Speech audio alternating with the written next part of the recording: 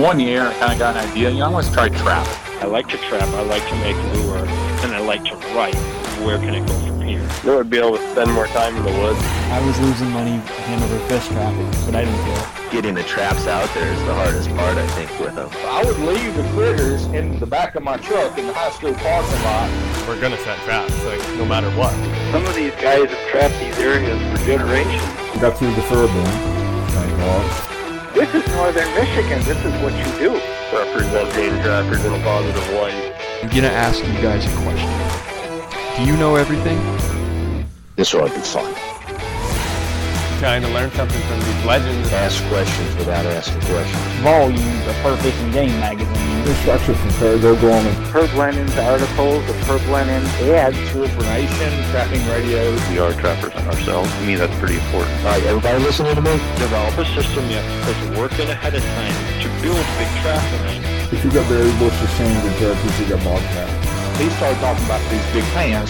Most of my tuna are coming from up top, not down bottom. Probably the best martin country in the world. I don't get any better. Trying to set predator traps and trash waders. The back of that beaver looks like a shear. You better edit this part out. Yeah, we better. Back in the fur shed, trapping today. I'm Jeremiah Wood. Thank you for listening in. As always, it's great to have you. Brought to you by Kaatz Brothers Lures, KAATZBROS.com. Trap smarter, work harder, enjoy the success that follows. Kaatz Bros has everything you need to get started on the trap line, so check them out at KaatzBros.com. We're also brought to you by OnX Maps. Use your phone as a GPS on the trap line with OnX. Easy to download, easy to use the app. Mark your trap locations, scout with aerial imagery, and check out all the various features.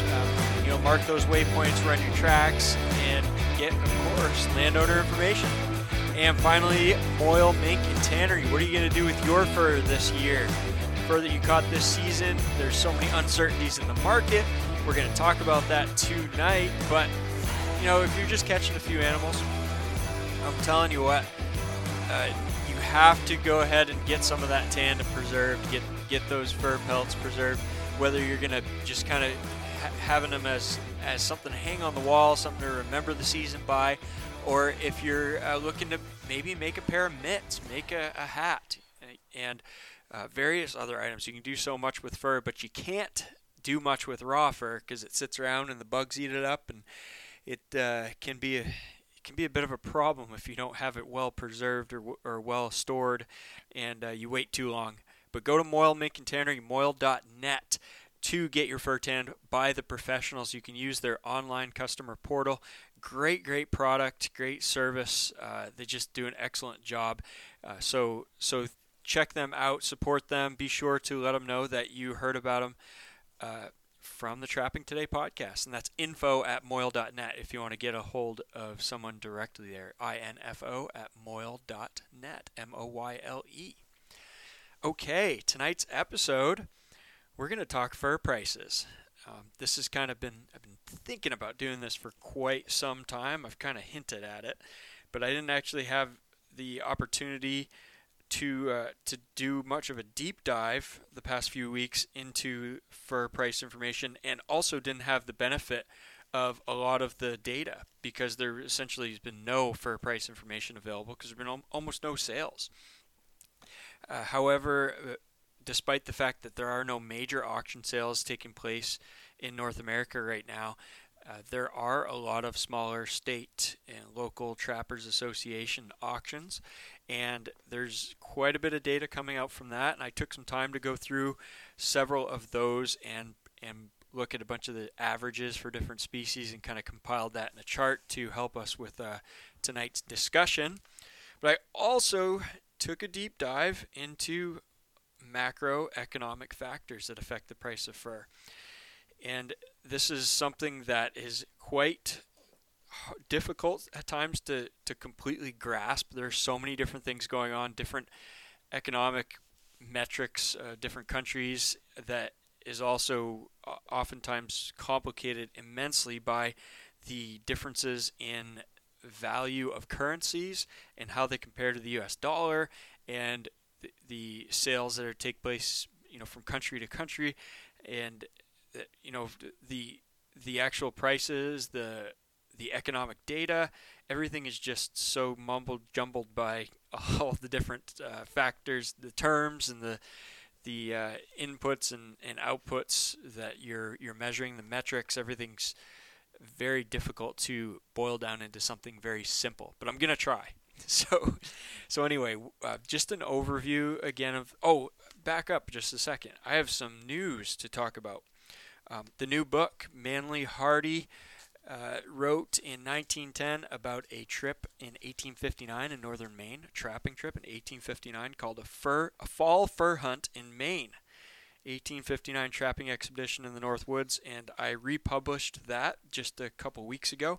It is available on Amazon. Just search for Manly, M-A-N-L-Y, Hardy, H-R-A-R-D-Y, or you can just type in a fall fur hunt in Maine.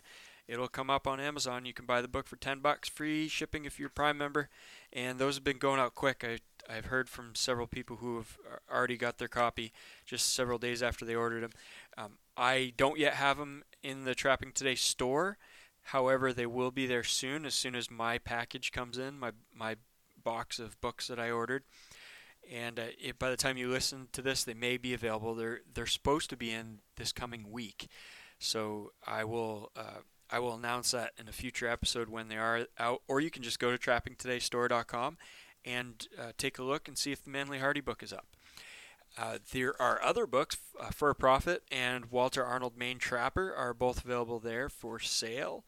And another announcement, all of my tanned fur is back from Moyle Mink, and it is the stuff that I have to sell is up for sale on the Trapping Today store. So trappingtodaystore.com is where you find that, and you can click on a link there for tanned fur, and that link is right at the top of the webpage. Very easy to find, and it'll bring you into the collection of tanned furs. I have one raccoon pelt up for sale, one tanned beaver pelt. I believe I have 3 red fox and 4 or 5 coyotes, 3 otter and 20-something marten available there. So you can check that out and check out the prices and see a bunch of different pictures of the fur. All the prices do include shipping. Every tanned pelt that I sell ships free, so you can kind of factor that in too in the price. Some of the prices might appear to be fairly high, but when you think of $10 or $15 to ship on top of that, it's actually not too bad. And then of course you get to factor in the tanning costs and the cost to ship to the tannery and ship back from the tannery and the cost to trap the animal and everything else. So there are a lot of costs involved, but boy, these are some incredibly beautiful pelts, and you can do a lot with them. I know one guy out west bought a beaver pelt, and he was going to put it on a hoop in his either for a man cave or hanging on the wall, and that sounded like a pretty cool project. Some people are going to make mitts. I actually sent a couple to Josh, and he made some more gauntlets. He just sent me a picture, Josh up in Alaska, of those. They look really good, and we have been discussing potentially putting a couple of items that Josh sews by hand on the Trapping Today store. So we haven't worked out all the details, but if you're interested, let me know, because there may be a possibility to have maybe a pair of mitts or a fur hat from basically furs that either I caught or Josh caught, and that Josh sewed and put together and crafted by hand. So stay tuned for that. The other news, we got a couple of different items. Boy, we should have just done an episode on new events and news today. I did an interview for the Maine Outdoors radio show, which is a local station out of Bangor, Maine, and it broadcasts throughout most of the state. It doesn't get quite far enough north to reach my area where I live, but a lot of people throughout the state hear that show. It's on every Sunday night at 7 o'clock, and they are now finally, after several years, I tried to get them to do it in the past, but it was hard to explain what a podcast was, but now they are putting all those episodes up as podcast form, and there's not a RSS feed associated with it that I can tell, because I can't get it on a podcast app, but you can get it on their website. If you Google WVOM, that's WVOM, it's the Voice of Maine. I'll just type in Voice of Maine. It's WVOMFM.com. You click on that, and one of the very first things you're going to see, there's kind of a banner ad there. It says Maine Outdoors Podcasts. And if you click on that, you'll see all the back episodes. And February 21st is the one that I did. So if you click on that, you can actually play it right online through their website. February 21st, Maine Outdoors, and it is 48 minutes long, and it includes the host and his introduction and different activities going on in Maine, and then I get on somewhere about 10 minutes or so into the show, 10 or 15 minutes, and then we discuss trapping essentially the whole episode. There's a few people that call in and have either questions or comments, which is kind of cool, and it was a great opportunity to get the chance to explain or talk trapping to an audience that really hasn't heard much about trapping, even though it is an outdoor audience. The percentage of people who hunt is fairly high. Percentage of people who trap throughout the state is very, very, very low. And so it was good. It was a good opportunity to answer a lot of questions. And the host, who I know quite well because I work with him on occasion, and he is an avid hunter, avid fisherman, but he didn't know very much about trapping either. And after discussing it with me a little bit prior to the interview and going over some stuff, he got really interested in it. And who knows, maybe he'll be interested in actually trying out trapping. But he learned a lot of things that he didn't realize about trapping, and all in a positive light. A lot of the questions he had were I was able to answer, and I was happy about that. So check that out. Hope you get a chance to listen to that. The Trapping Today is getting a bit of a makeover. We got a new logo coming. And Philippe from Our Numinous Nature, Philippe, he's been on the show. He's got that podcast, Our Numinous Nature. He's got a really active Instagram page. He is an awesome artist, and he does great work. We've been back and forth and on different designs, and I feel bad. I kind of put him through the ringer trying all kinds of different stuff until I got things exactly the way I liked, because a logo is a big deal. It's going to represent your brand for a very long time potentially, and so I wanted to make sure that I got something that I would always be super happy about and never think that, oh man, I don't quite like the way that looks. So I think we're there, and as of today, he's putting the finishing touches on, and I'm really excited to show it to you guys. And the other thing that means is there's an opportunity now to do a bunch of stuff. We get a nice logo. We can print that on shirts, coffee mugs, all kinds of different things that we can start to put stuff out with the Trapping Today logo that guys in the Trapping Today community can wear and represent. So that's cool. And then finally, in news, I just published the first listener contributed article on trappingtoday.com, and that was our friend Pat from Massachusetts, who we had on the show. That was probably about a year ago. My memory's failing me now, but I think it was about a year ago, maybe a little bit over a year, and talked trapping with Pat. And he did a review of the MB750 beaver trap. So that's up on trappingtoday.com. Should be right near the top of the site. You can click on that, and that was just as simple as Pat giving a write-up of his thoughts and experiences with the trap. I went through it and did some editing, and he had a couple of pictures there. I added a little bit, and boom, there it is, up published on the site in just a couple of days. So that's kind of what I envision. If more of you guys want to contribute like that, feel free to get in touch, jrodwood@gmail.com. Now, let's get into fur prices and the fur market. It happened about a year late, but I think we're finally beginning to see the bounce in the market that was expected back in 2020. And of course, we all know that the COVID-19 pandemic really threw a wrench into things in terms of worldwide economies and so many different things that affected the fur market as well as every other market in the world.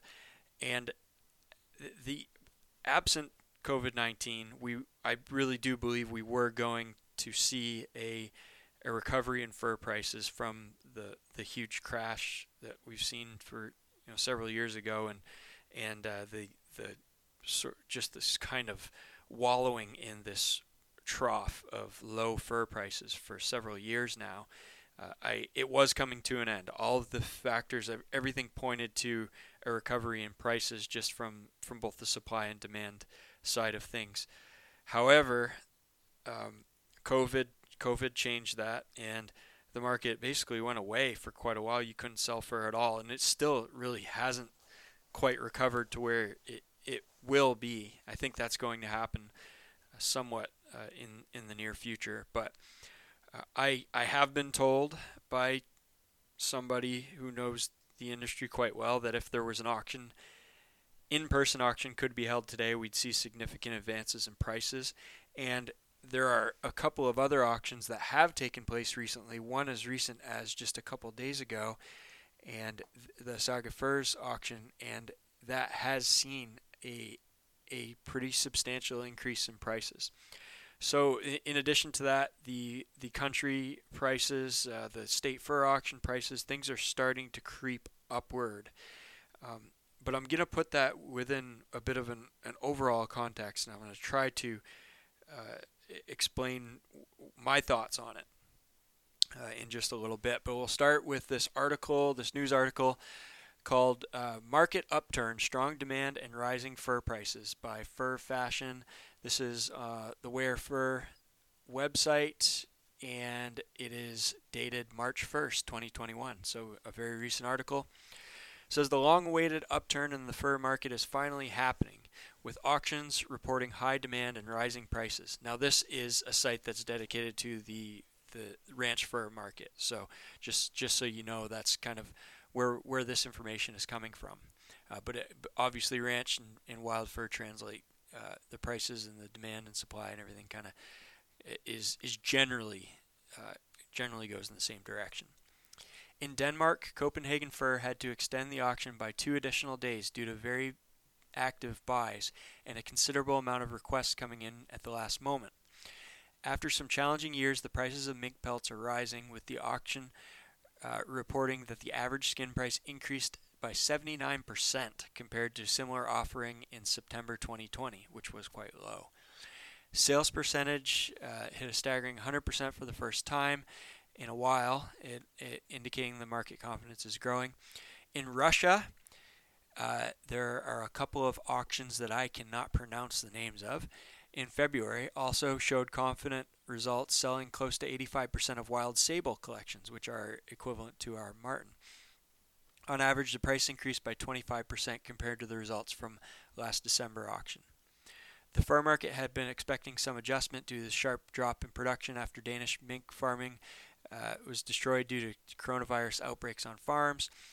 International auctions are still taking place online due to ongoing travel restrictions and the coronavirus pandemic. I have to paraphrase some of this because it's written with a lot of there's a lot of editing mistakes and grammatical things. International buyers' interest is growing as the reduced production means fewer skins on the market. At the same time, retailers are reporting a very strong retail season in Asia and North America and some part of Europe because of the cold weather. Higher prices and higher sales are the first signs of a recovery for the market that have been hit hard by the coronavirus pandemic. Many predict that the upward trend will continue with the next Saga Furs auction at the beginning of March. And on the wild fur side, we also know that the Fur Harvesters is going to hold that auction in April. Whether it's in person or it has to be online is yet to be determined, but they are going to hold that auction. So that's the overall news on kind of what's going on internationally in the fur market. What are we seeing more locally? Let's look at a few. Let's look at a summary of some of the recent fur prices.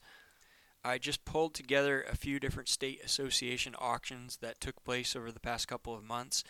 And the majority of these usually take place in February and March, but there are some states that have earlier auctions and some states that have auctions that are toward April, toward the end of the season.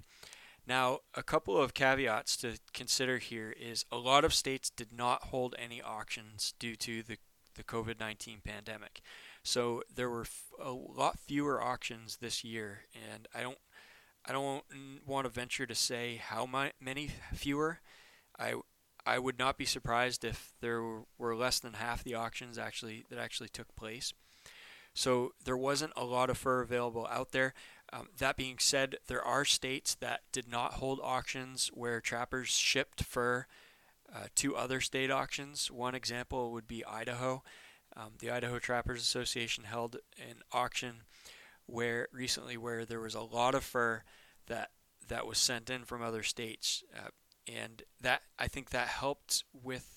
Obviously, certain states have lower quality fur, and that didn't help the averages. But for what was being purchased, that likely helped because there was more product there to be able to attract buyers, and they had there's more potential for some competitive bidding there.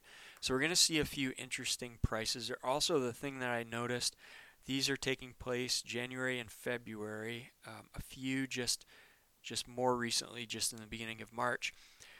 It does appear that there's a bit of a increasing trend between January and March, and that is it can't really be measured because there's so many other variables, but that certainly seems to be consistent with what people are saying.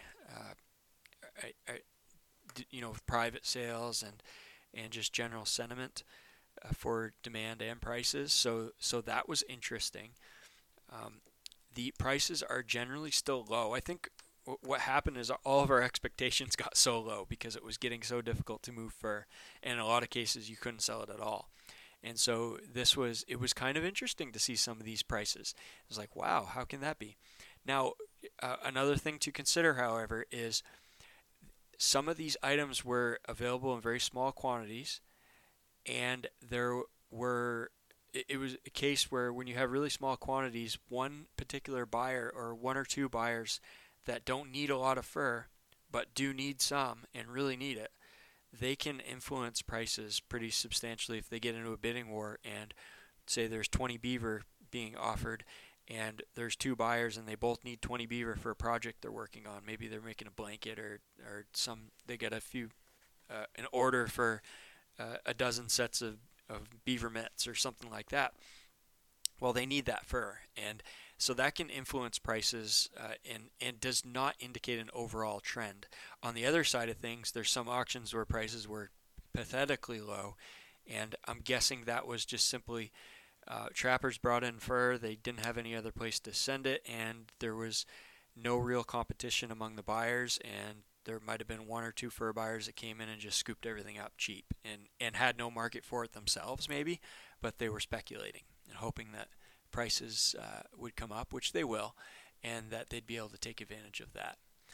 So let's start at the bottom. Let's start some of those lower results. Pennsylvania, the fur quality isn't spectacular in Pennsylvania. There are a lot of trappers out. They trap for species in general, a lot of coons and fox that there isn't a lot of demand for in the market right now, so these prices are really low. But I'm just looking at 3 recent Pennsylvania Trappers Association district auctions that took place between mid-January and mid-February. Beaver, one of them, beaver only averaged $3.25. Pretty amazing there. But the other two, they were $8 to $10 average for beaver.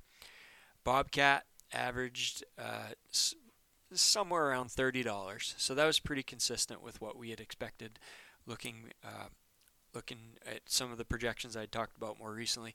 If you haven't caught it, I did a live stream on YouTube a while back and talked about the fur market and fur prices and a bunch of other stuff. I was there here in the fur shed on a Saturday night, and I decided to try a live stream because I'd never done it before. And surprisingly, there were people that came on and watched it and commented. during the live stream. I was able to answer questions and go back and forth with some people. Definitely want to do that in the future, but go back and check that out. I did talk about the fur market before a lot of this information, before most of this information was out, but it looks pretty consistent with the numbers that I was discussing at the time. People have asked why I haven't done another live stream in the meantime. Interestingly enough, my internet service is absolutely horrible here. It's very, very slow. And in order to live stream, I had to use data from my phone. So I turned on the wireless hotspot on my phone, and that's how I get the connection. And over the course of hour and a half live stream, I actually sucked up all the mobile data allowance for my phone for the entire month. And so my phone speed got throttled way back, and it messed me up trying to do a bunch of internet-related stuff, including uploading this podcast. Essentially, it took 3 or 4 times the amount of time to do that the last couple of weeks. So that's why. That's the only reason. I live in a very rural area with very poor internet service, and until that's fixed, looks like this Elon Musk Starlink is potentially going to be doing something in the next year or so, and if that works out, we're actually one of the areas targeted for it, that I would have blazingly fast satellite internet. So fingers crossed on that. Then you're going to see all kinds of live streams and YouTube videos and a lot more stuff. But for now, this is what it is. But anyway, going back to the fur prices, otter, not many in Pennsylvania, $10 to $20 was the range there. Mink, $3 to $4, very low for mink. Red fox, between one auction, $2.44. The other $6, $9. Muskrat range from $2 to $4. And let's see, Fisher skunk for $3.40, Fisher for $45, but not very many of them. Gray fox around $10 to $16 on them. So that was kind of the low end.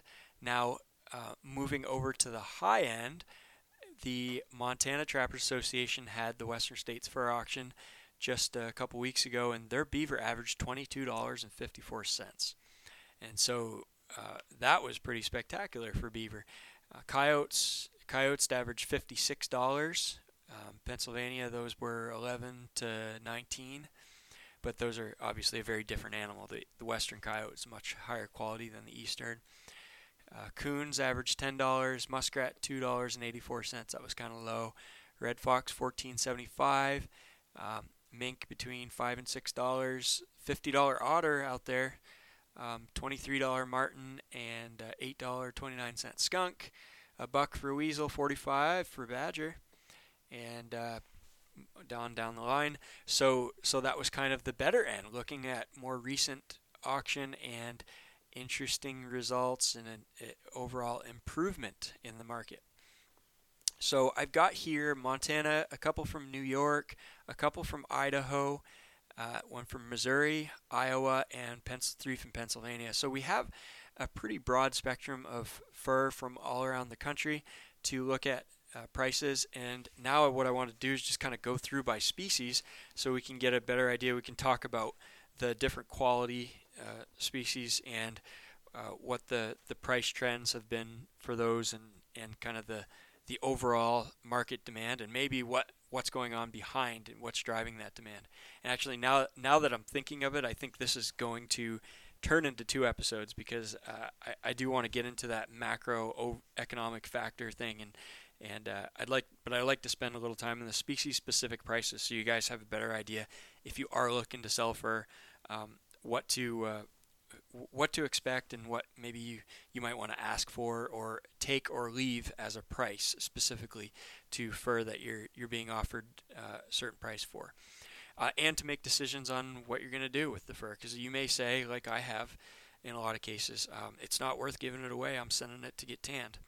So that's what we'll do, go in that, and then the next episode we can discuss more of the overall factors, where I see the fur market going long term. I actually have kind of refined my opinion on that based on some of this recent research that I've been doing and on global economic trends.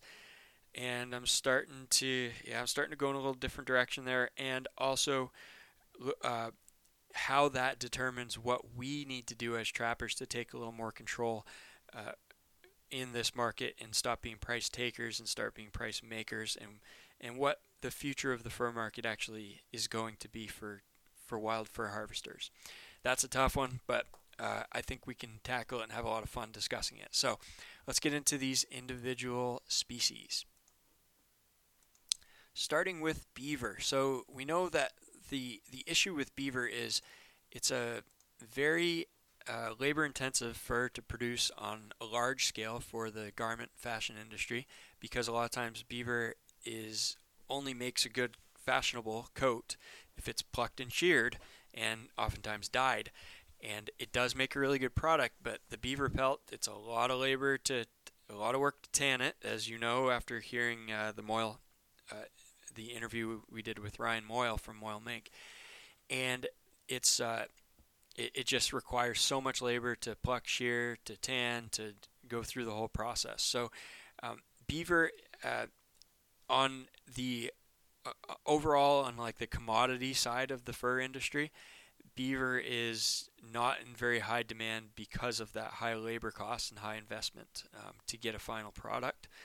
It comes in and out of fashion. Right now, it just is not used in the coat industry for the most part. What beaver is being used for is the hatter market, where those pelts are ground up and turned into felt that's used on Stetson cowboy hats and other similar hats. That being said, the high quality long-haired beaver, especially the darker ones like we have in northern Maine, we have these in very great abundance. It's probably the best quality fur bearer we have in the state, although there's a lot of labor in actually procuring beaver pelts. We do get top price for our beaver pelts here, and so myself and another trapper locally have been selling some. And just to give you an idea, we're not going through any type of auction or anything. We're selling directly to someone that's using these pelts to make things, and we're averaging for our top quality prime northern Maine beaver, undamaged, averaging $25 a pelt. So there still is a market there, and there is demand for it, and people can buy those pelts and make products and do quite well with that. So it's pretty similar to this Montana average, $22.50. I was very surprised because Montana tends to have a very light colored beaver. The western beavers are a lot lighter than beavers we have here in the Northeast, and so they tend to get quite a bit lower price. However, this is, it could be a couple of people making mitts and they really wanted those beavers and they couldn't find a lot of them. So that was good. The Idaho sale was similar, probably similar buyer. They averaged 18 in a recent sale. In one of the recent sales, and another one they only averaged about half of that. So again, presence or absence of a buyer can determine all of that. But the rest, the New York and Pennsylvania and Missouri, they were all generally around $8 to $10 for beaver, and those were probably mostly going into the hatter market. And those generally, the beavers are sold. The buyers are actually selling those to manufacturers who are purchasing them by weight. So they're not really looking for quality, they're looking for quantity. Let's move over to, so I guess that's just to say that if you have a small market, a niche market, you can do very well with beaver. I think there's huge potential for someone to get into making beaver gauntlets, beaver mitts, and also hats, and be able to sell those fairly locally. And I think that just after using those products, after using the beaver gauntlets for the most of this winter, the ones that Josh sewed up for me, I'm just blown away by how superior they are to everything else that I wear. Every other pair of mitts that I have, these are just, they blow it away in terms of warmth and comfort. It's amazing. So those, and I work a lot out on the ice talking to ice fishermen, and almost every single group that I pulled up to while I was wearing my beaver mitts asked about them and thought they were cool and wanted to know where they could get a pair themselves. And so there is some demand there, potentially with the ice fishing crowd. Bobcat. Let's go on to Bobcat. So Bobcat, Western Bobcat, spotted bellies, white clear spotted bellies. Very, very high fashion a few years ago, mostly for the Russian market. That has kind of crashed, but they still are fairly valuable. The Idaho Bobcats averaged between $140 to $170. They did get some from some other areas, some other states as well. The Montana Cats averaged $217. So that 150 to 200, probably around 175, is probably a pretty safe average for the top quality Western Bobcats, or the good collections of Western Bobcats. That used to be $500 to $700 a few years ago, but I think all of us were well aware that that was a trend that wasn't going to last forever. But it's good to see they're kind of still holding up at a limited extent. The Bobcat market drops off pretty rapidly after that, and most of the rest of the country, Bobcats are going for about $30. They could range from less than 20 to a little bit over 40, but 30 is about the midpoint there. Coyotes. The coyotes market has been driven by the Canada Goose parka, fur-lined parkas, and the Canada Goose imitators who have made these expedition parka imitation that, there's a strip of coyote fur that lines the hood on these parkas. It's very fashionable. It's also very has really good utility in cold places. That fashion trend seems to be nearing an end. The Canada Goose coats are selling well. However, as we know, they have made some changes. They say they're not doing it to cater to animal rights groups, but a lot of people would disagree with that. And they may be out of the wild coyote pelt market in the next couple of years. They say they will be, but I kind of will believe it when I see it personally. But the market's still kind of holding up. We're starting to see coyotes. They're averaging $50 to $60. These Western coyotes, top quality. The pale coyotes with real silky fur.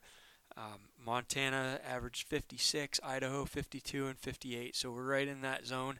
Those also included some collections from other states. So the true Western coyote may be averaging 60 or 70 in certain cases, depending on the auction. And of course that drops off the Eastern coyotes. The PA coyotes are looking at about $10 to $20. Missouri around $20, and New York around 20 to 25 maybe. That would go for the Northeast as well, probably 25 to 30 maybe in our northeastern coyotes, with the better quality ones. Raccoon is kind of across the board.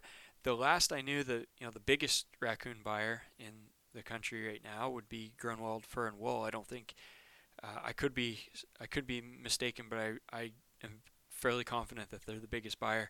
And last I had seen, they were paying $5 or $6 a coon, and these averages kind of all hover around that. So the eastern auctions, some of them are $2 to $4, $3 to $5 for coons, but the western auctions are ranging from 5 to 10. So with the Montana Western States Fur Auction averaging just over $10 for coons, so that was good. I say good. I mean, it's kind of pathetic overall if you're thinking long term and what we had for coons about 10 years ago. But right now, this is earlier this year and earlier in the season, there was a big question as to whether you'd be able to even sell raccoon pelts at all. And a lot of people weren't even keeping coons from lower quality or smaller animals or less prime animals. So this is good that they're starting to move, and it's coming. I mean, the demand is starting to grow. The raccoon pelts are relatively inexpensive when they're actually turned into a final product, and so they appeal to a different consumer base that maybe doesn't need to have the best economic times. They just need to be buying stuff in general, and coon raccoon fur is starting to move.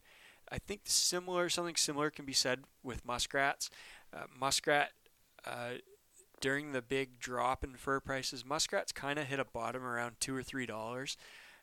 They have crept up, and they began to creep up. Their price began to creep up actually fairly early to mid part of the season, when there still was a lot of uncertainty in the market.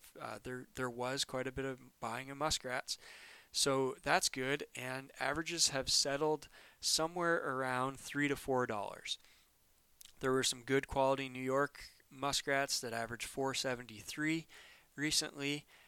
Pennsylvania rats were in the $2 to $4 range.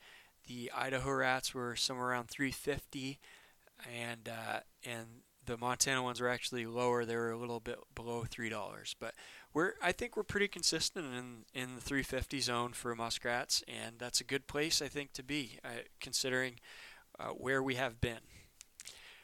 Red fox are just kind of plugging along in a very low level. It's unfortunate. This is a really beautiful item, and there just doesn't seem to be consistent demand for them on a large scale. There are niche markets. I think Montana auction signifies that. They averaged just under $15 for red foxes there. But if you go further east in the eastern U.S., the fox averages were between $5 and $10. That's really low. Other areas in the west, you were, and including Missouri, you're looking at $12 to $17, so maybe a $15 average on red fox, which is very consistent with what we've seen in the last couple of years.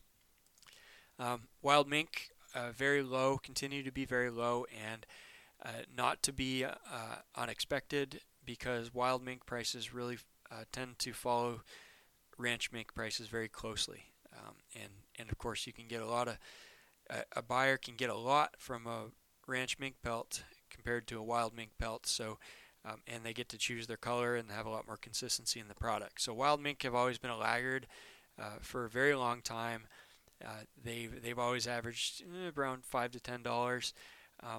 They are still they're kind of floating around the $3 to $7 range. I think it's pretty safe to say most wild mink are probably about $5 or $6 on average, depending on where you're at. Otter prices have dropped substantially as well. That Montana auction had $50 for otter, but that was a small collection. Idaho had 50 and 60. I'm assuming there's some craft buyers there that have specific projects they're using otter pelts for. So those are really good prices for otter compared to what we've seen. Most of the international auctions, when we did have auctions, you were looking at between $15 and $30 for the last couple of years for otter, and that's about what we see in the rest of these state and local auctions. New York between 15 and 30, Iowa, Missouri around close to 20, Pennsylvania 10 to 20. So we're kind of right in that range. Martin, only a few states had martin, and they averaged around $25. New York and Idaho and Montana. So that's not bad. Those are generally martin that don't do that well. When those are selling for $25, that puts Alaska martin usually selling around $50 to $60. I don't know of many martin that have sold in Alaska or northern Canada. I know a lot of those auctions were closed. That Thompson Fur Tables in Manitoba usually is a big deal. That was canceled this year. A lot of martin go through that, and I don't know what the private buyers are doing and what they're paying. I haven't heard anything. I'd love to hear from some of you guys if you're listening. Let me know if you've sold some.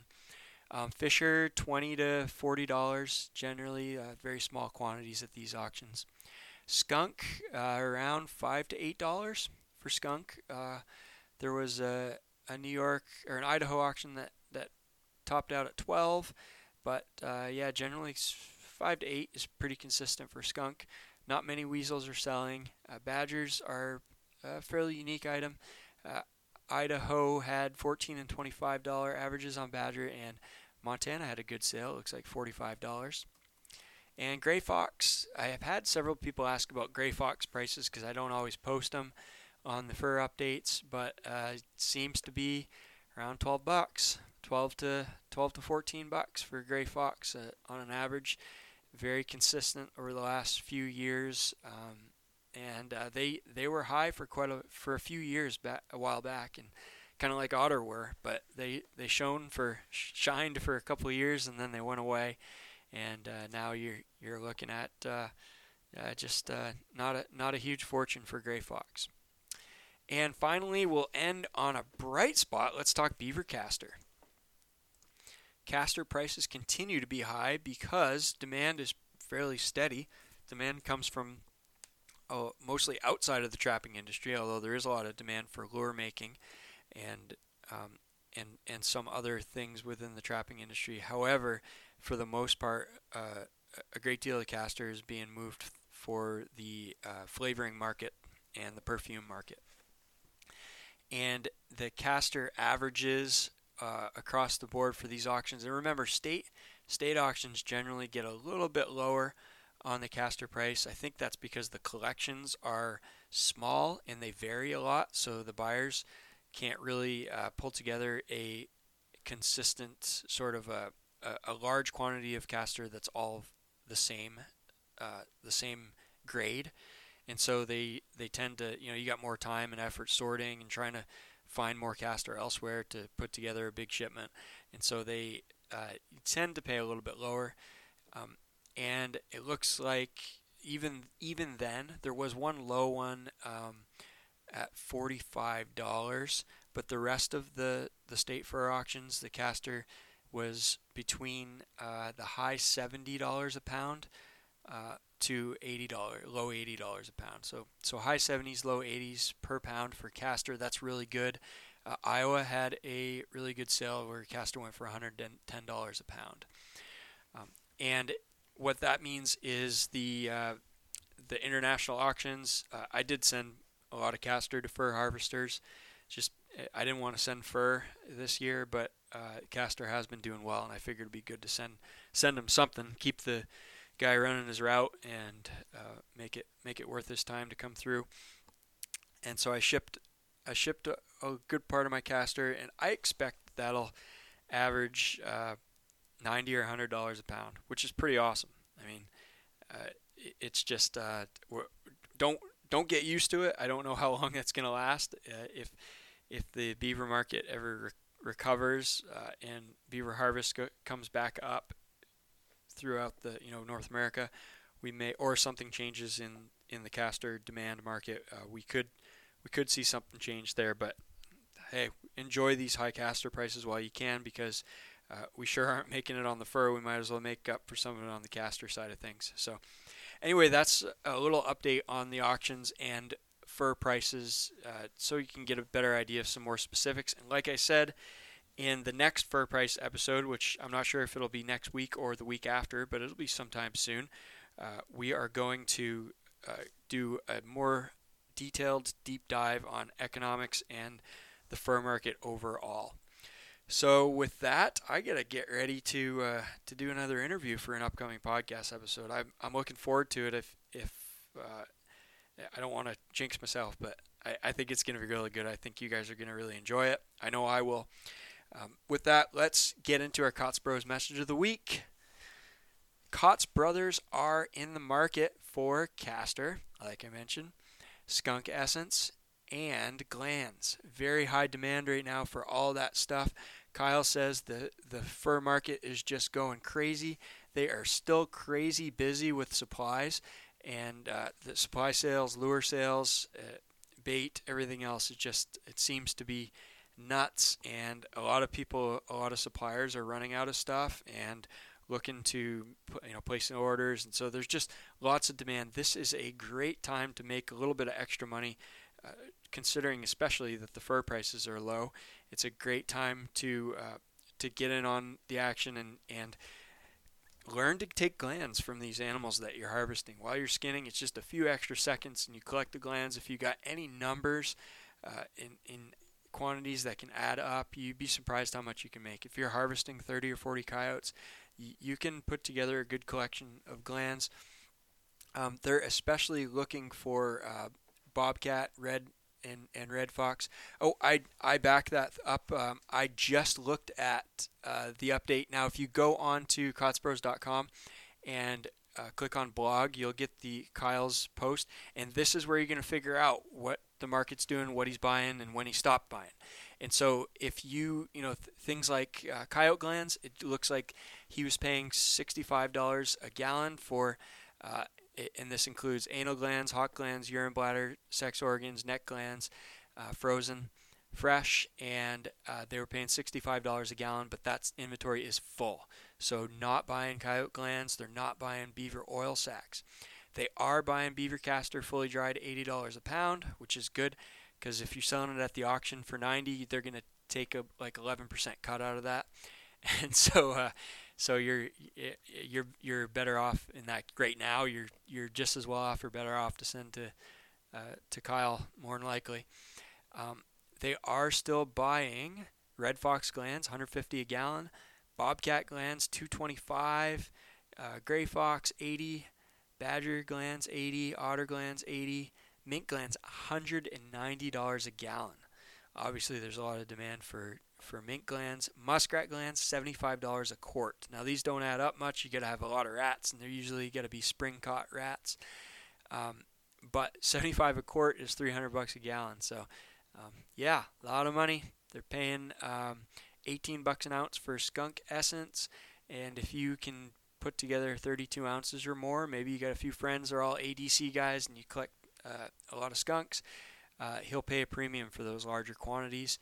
And yeah, there's a few other things there, but just check that out on Kotzbros website for the latest update and shipping instructions and everything else. So with that, guys, thanks Kotzbros. Thank you guys for tuning in as always, and keep on talking trap and keep on thinking trap, and we will catch you on the next episode.